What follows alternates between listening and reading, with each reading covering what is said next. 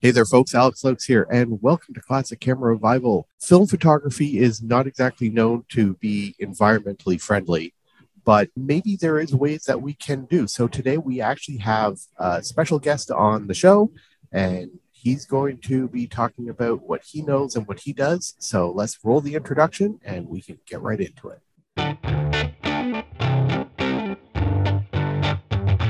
Welcome to the Classic Camera Revival, coming to you from the Greater Toronto Hamilton region of Ontario, Canada. If you don't have gear acquisition syndrome now, you most likely will by the end of the episode. Okay, folks, Alex Lokes here, and I know I've been absent for a month, but I always love to come back, especially when someone actually reaches out to the show, like Darren has done. So Darren is here. Welcome to the show, Darren. Awesome. Thanks so much for having me here, Alex. So tell us a little bit about yourself. Yeah, my name is Darren. I run the blog learnfilm.photography, which is all about taking a scientific and eco-conscious approach to developing film. I've been running that for the last year or so now, and I've been doing a lot of research into how to make film photography more environmental because, like these chemicals, they're not the safest for the environment. They're not the best for our skin. They're not the best for a lot of things. But if you take the right approaches, I feel like, I know that you can make it better. You can make it better for the environment. Okay, fantastic.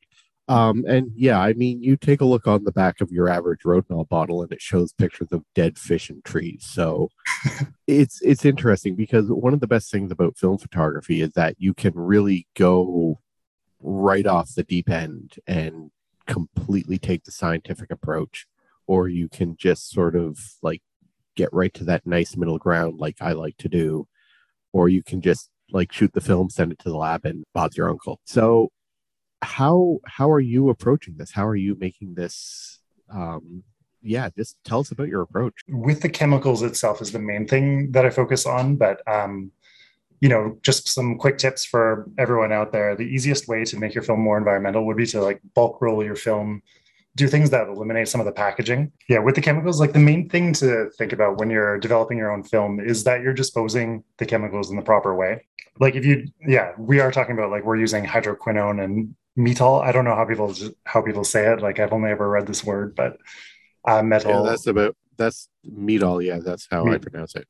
Okay, yeah, metol, and even phenidone, which most people say is environmental film developer. It's actually like I was looking through the NSDS last night, and it's still quite toxic, even though it's used in such low quantities. Mm-hmm. Yeah, that's the stuff that they put into Rodinal and HC110. Yeah, those are usually hydroquinone, but phenidone is used in Xtol as well as the black, white, and green developer by Flick Film. Yes.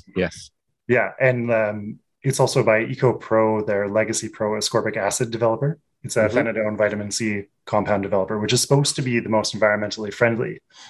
But as soon as you take like a bit of a deeper look into any of these chemicals, they are really quite toxic for the environment. They don't bioaccumulate necessarily, but they are still quite toxic. Like I was looking at how much it would take to, so there's like a few different standards that they have for when a film or when a chemical is toxic, and one of them is called the predicted no effects concentration, which is this is the level that like anything below this threshold, there's going to be no effect on the environment, like based on like the background levels that are out there. So I was looking at like if you had a septic tank, there's like the standards are 1,000 to 1,500 gallon tanks, which is about 3,765 liters. So if you look at the amount of hydroquinone that is in a bottle of DDX, it would be 0.01 bottles of DDX is enough to surpass that threshold in 1,000-liter septic tank. Wow. So that would just be like pouring the stock developer in there. Yeah, that would be pouring the stock. Okay. So, that is... It's less than a single roll of film, a single fill of your Patterson tank. So wow. So that's just the concentrate that you get in the bottle. Yeah. So So sorry, filling up doing one regular Patterson tank is 10 times that level. Oh. So now people will usually dilute it like a 1 to 4 or a 1 to 9. Yeah. does that affect the toxicity? Yes, it does for sure. But it's still like that is, I did that calculation after assuming the dilution. Okay. Yeah. So because with a bottle of DDX, you to develop 2 rolls of 35 millimeter, it would be 1/10 of the bottle. It's usually about 100 milliliters, assuming the 1+4 dilution. Right. Yeah. Yeah. So And, the 500 milliliter. yeah, in the 500 milliliter tank. Yeah. So yeah, just 10% of that tank is enough to surpass the predicted no effect concentration. But like what that actually means is like it's hard to say because just because there is an effect on the environment doesn't mean that it's harmful in the long run. Okay. And like from what I've been like from the research that I've been doing, it's really difficult to know exactly what effect we're having. And on top of that, there's no way to know what effect was had in the making of these chemicals in the first place either, right? Like we don't know. Yeah, like we don't know exactly what like how these chemicals were sourced, where they came from. They all come from petrochemicals, unless you're using caffeinol, of course. But yeah. So they all come from petrochemicals in one form or another. But yeah, like how exactly was it done? There's usually like some catalysts and other things that are also not harmful or that are also not good for the environment. Yeah. So oh man. So like the best thing that you can do is just like so with developer it's really hard to know what is the best thing that you can be doing at home to make this environmentally friendly. But if it like putting it in your septic tank, if it was 1,000 gallon septic tank, it's hard to know if that's going to be really bad for it in the long run or in the short run. So in those cases, the best advice comes from like I have a friend who does environmental cleanup. This is where I'm getting like a lot of the information about how to. Okay.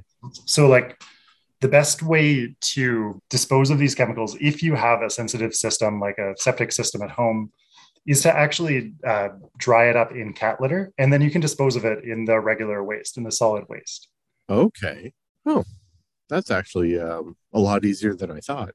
Yeah, because when I did the research into it, I like called up the eco centers in the city. Like I'm in Vancouver right now, so there's a lot of there's a lot of places that are like around the industry. Yeah, sorry. Yeah, there's a lot I'm in the GTA, and actually the local hazardous waste disposal unit is maybe a 10-minute drive from where it makes it really easy to dispose of used fixed. Yeah, so you actually bottle everything up and take them to them?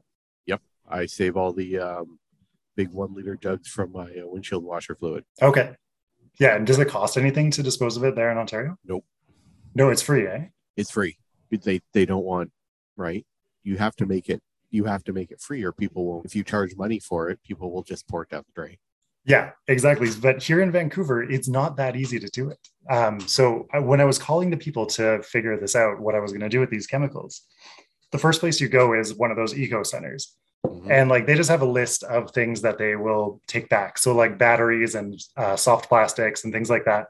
So I called them up and I was like telling them, okay, so I've got a 4-liter jug of these chemicals.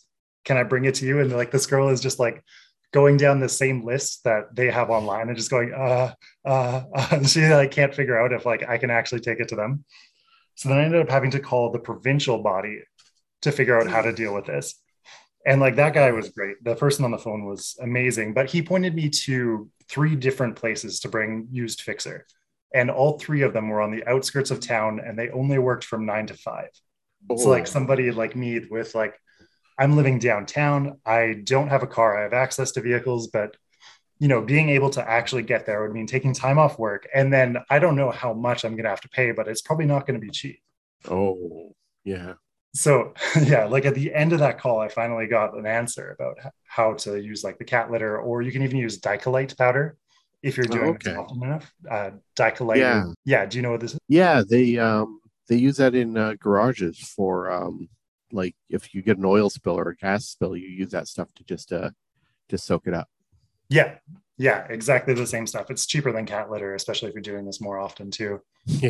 Yeah, and it's just silica diatomaceous earth, which is pretty cool. But yeah, so you can dispose of both your developer and your fixer in this way too. Okay, good to know. Mm-hmm. That is actually really good to know.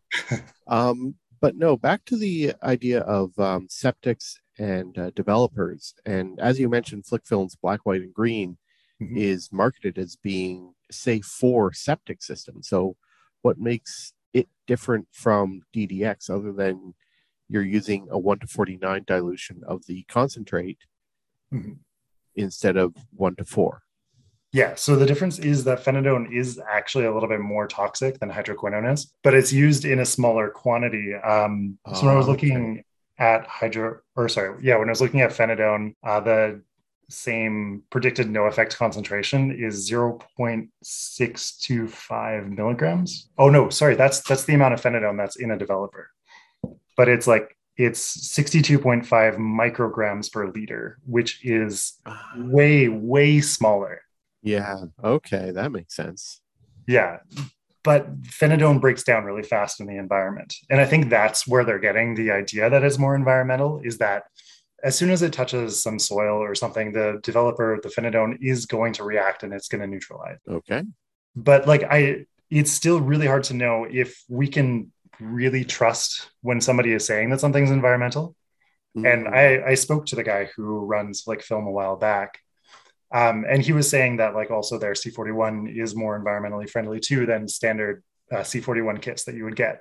When I pressed him on this, he just said that they use less chemical, but he couldn't tell me which chemical they used less of. okay. Because I So, know phenidone is occasionally used for color development. mm, It's part of that developer pack. yeah, is it really? Oh, I wasn't Yeah. actually aware of that. Yeah. Someone actually left a comment for me on that one. So. Oh, okay. Oh, that's really interesting. Mhm. And then what else do they use to develop the color? Like, what is the coupler that they use to? Oh, that I honestly don't know. So Yeah, the chemistry of things is film developing yeah, is still. I mostly do black and white. Mhm. Right. I very rarely do color film. I just don't have the space to keep that chemistry around for a long period of time. And I shoot my digital if I want color. Yeah, that's fair. You probably get a much more accurate color that way, anyway. Oh, So, I hate scanning color. yeah, what are you using to scan? Epson V700 and just went to Silverfast 9. And it Okay. actually, and I also have a Cool Scan 5 and Nikon Scan, and that actually does a really good job with color right away. So, Yeah. Okay. I can understand why you're disliking color if you're using a scanner like that, because you have to mess with the curves so much, right? oh, I know my black and white, no problem. I have all those curves programmed into Photoshop. I can just click done. Yeah. Yeah. Have you ever thought of using a DSLR scanning and using Negative Lab Pro? I don't have the space. Don't have the space. Okay. Yeah, I mean the V700 takes up a lot of space, but Right. it's on right space I had it. Okay. So yeah, that's not going to happen then. Yeah, and you're in a small place in Toronto, or just outside of Toronto. Milton, but yeah, so Milton. Nice. it's enough. Yeah, yeah, that's perfect though. Yeah, and you're working at the university, right? Yeah, I work for Sheridan College. Right. Yeah, and do they have a photo department there as well? They do. They've actually been film photographer there. They have a full wet dark room. Just really nice, really close ties with the program. That's awesome. Do you get to print in their space? No, but then again, one of our co-hosts who's not 5 minutes dark. Nice. That's awesome. Yeah, the one nice dark silver Mhm. on Fix probably all the environment. Mhm. So what makes Fixer worse hydroclimate? Yeah, what makes it worse is the silver itself that is stripping from the film. Because what Fixer does is it removes the unexposed silver from the film, right? And silver is a heavy metal that it bioaccumulates. So silver will actually stay in the environment. And like when a fish eats it, the next fish eats it, and it just keeps going up the chain. And it's toxic to everything that it touches. Yeah. Yeah. And it's also really difficult to get out of the system when it's going through a water treatment plant. So if you pour that down the drain, it is going to end up in the watershed because there, like, you just can't filter it out. You can't fix it the same way that there are systems in place for phenols, which are hydroquinone and metol and phenidone. But yeah, Fixer is definitely the one that you got to watch out for. That is the worst for sure. Yeah, at the college, at the darkroom, are they actually doing silver recovery there? Yes, they are. Once they started doing a lot more. I mean, originally it was just the art and art history program that used the darkroom, but now all the first year in the Bachelor of Photography program, they need to know how to shoot film, develop film, and do traditional printing. So they've really upped the use of the darkroom. That's incredible. Yeah, That's super cool that there's programs out there that are actually working to do that, to like pass on that knowledge. Absolutely. Yeah. So like one thing with Fixer is you can take that back to a lab. There are a lot of photo labs that will take that chemical, but you have to call them first and see if they're actually willing to do it. Yeah, here in Vancouver, there is a place called The Lab that does it, but they have the same problem that I had with some of the other disposal facilities where they're only open 9 to 5, Monday to Friday. Right. So they need to take a person out of the shop to go. Yeah. So you need to do this during work hours. Like it's just, you can't do it on the weekends. Yeah. Yeah. That's what's nice about the spot here in Milton is that it is open on Saturdays. And because of the hours of work I have, I can often just bring the bottle of Fix with me to work, and I can drive there on my way home and just drop it off. So yeah, that would be such an amazing thing. I've just had like 4 or 5 bottles that are sitting under my sink right now that are just ready to be taken back. But so that talks about that is a lot of what I wanted to say. Do you have any questions? Water usage. Like, I mean, again, we use a lot of water. We use it to mix up Fixer, either from liquid concentrate or powder. We use water to mix up our stop bath. We use water as stop bath. And of course, washing. Is there any way that we can really start to reduce water use? So, you know how they're, have you ever actually watched the Naked Photographer on YouTube? Yes. Yeah, he has an incredible video that shows you how much water you actually need to use to wash your film. So the standard method is you would put a tube into your developing tank and you would just run it for 5 minutes. And or sometimes even longer, depending on the film, depending on the person, depending on where you're getting this information. Because if you're getting it on like the old forums like Photrio and places like that, like people tend to extend the times because of their experiences with older film that were much worse. Wash your film for 10 minutes. Yeah. Or longer sometimes. Yeah. So like when you're reading those comments, what they don't say is that like your tap doesn't need to be on full. You can be rinsing it with like on the lowest setting and you're going to properly wash your film within 5 minutes. There you go. Yeah, if that's your method. But if you don't have like that kind of system, if you're not using running water, you can use the Ilford wash method, which that is a method that I used for many years. Then I started using the FPP archival wash. And it basically says like wash your film under running water for a minute, let it sit in the archival wash for a minute, and then under running water for a minute. Okay. Yeah, that's awesome. And then like that's like a different chemical that you would put into the film. Yeah. Okay, that's really cool. Yeah, and like where can people buy that? It's available directly from the Film Photography Project right in their store, and it does ship to Canada. Okay, that's huge. That's a big thing for sure. Yeah, they ship all their stuff to Canada. It's really only Freestyle that you often have problems with shipping liquid from. Like I recently got the ADOX Scala developer, so black and white reversal. And I ordered it from Germany and they shipped it, but Freestyle won't ship it from the United States. Yeah, B&H won't even touch that either. You put Canada on, they're like local pickup only, like none of this. Yeah. As much as I love New York City. Yeah. So for anyone who's listening who doesn't know what the Ilford wash or rinse method is, it's just filling up your tank once with water and then agitating it 5 times, doing 5 rotations of the tank, and then dumping that out, and then refilling the tank and agitating for 10 times, dumping that water out and filling it once more and agitating 20 times. Absolutely. And I always did it for 1 extra time up to 40. Oh, okay. Yeah. So I always do it 1 extra time too, but I get lazy. I always stop at like 10 the 4th time around. And that's what makes the FPP method so easy. You're washed in 3 minutes. Yeah. And is that chemical, is it reusable? The one that they use for washing? Yeah. I can usually get about 5-6 rolls of film through it before it stops being effective. And how do you know? It's actually on the bottle. I see. Okay. So yeah, the folks at FPP did an excellent job testing. Yeah, that's great. Yeah. So for you personally, all these things you've been saying are excellent, but how do you put them into practice? Yeah. So this is the thing, is like knowing this information and doing something with it are two different things. And it depends on the person, depends where you're from, depends on your situation. Like there's so many factors to take into consideration when you're doing this, when you're actually trying to make film as environmentally friendly as possible. For me, it's like I don't have space. I'm living in an apartment, so I don't have space where I can put cat litter out and dry my. So, with the developer, I do actually put it down. That's something that it happens, and I'm sure that happens for a lot of people. And whether or not it's really harmful is hard to know. But I'm also living in a big city where they have proper water. But with Fixer, I store the Fixer in bottles under the sink. And I'm just waiting for the day when I can finally take that back. And then as well, I use as little water as possible. I'm always using like bottles of distilled when mixing the chemicals. But the rest of it is, I use as little as possible for rinsing that. Nice. Yeah. Now, how about for you? Well, again, I'm in the same boat.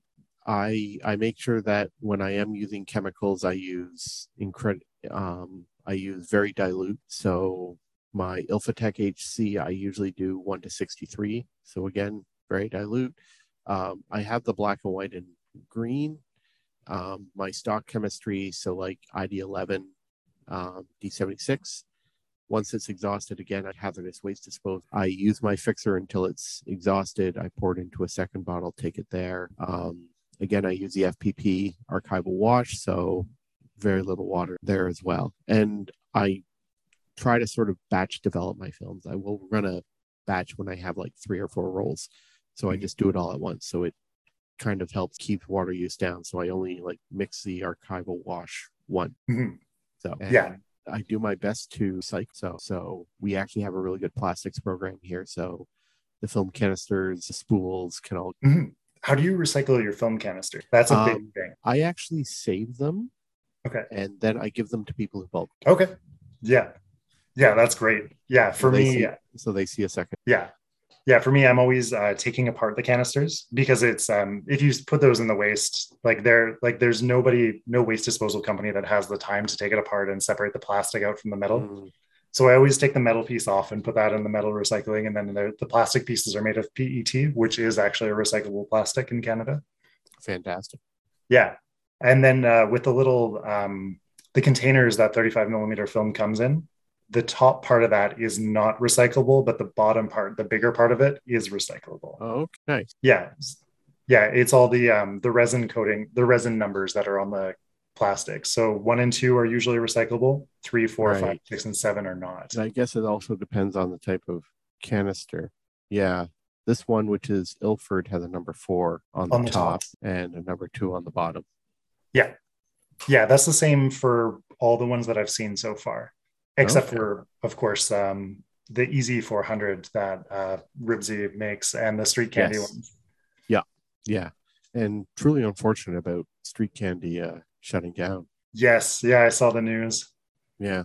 Yeah. That's horrible to lose another person who's working on this, keeping film alive. Hopefully he can pass on the information about the emulsion and someone can carry on that legacy.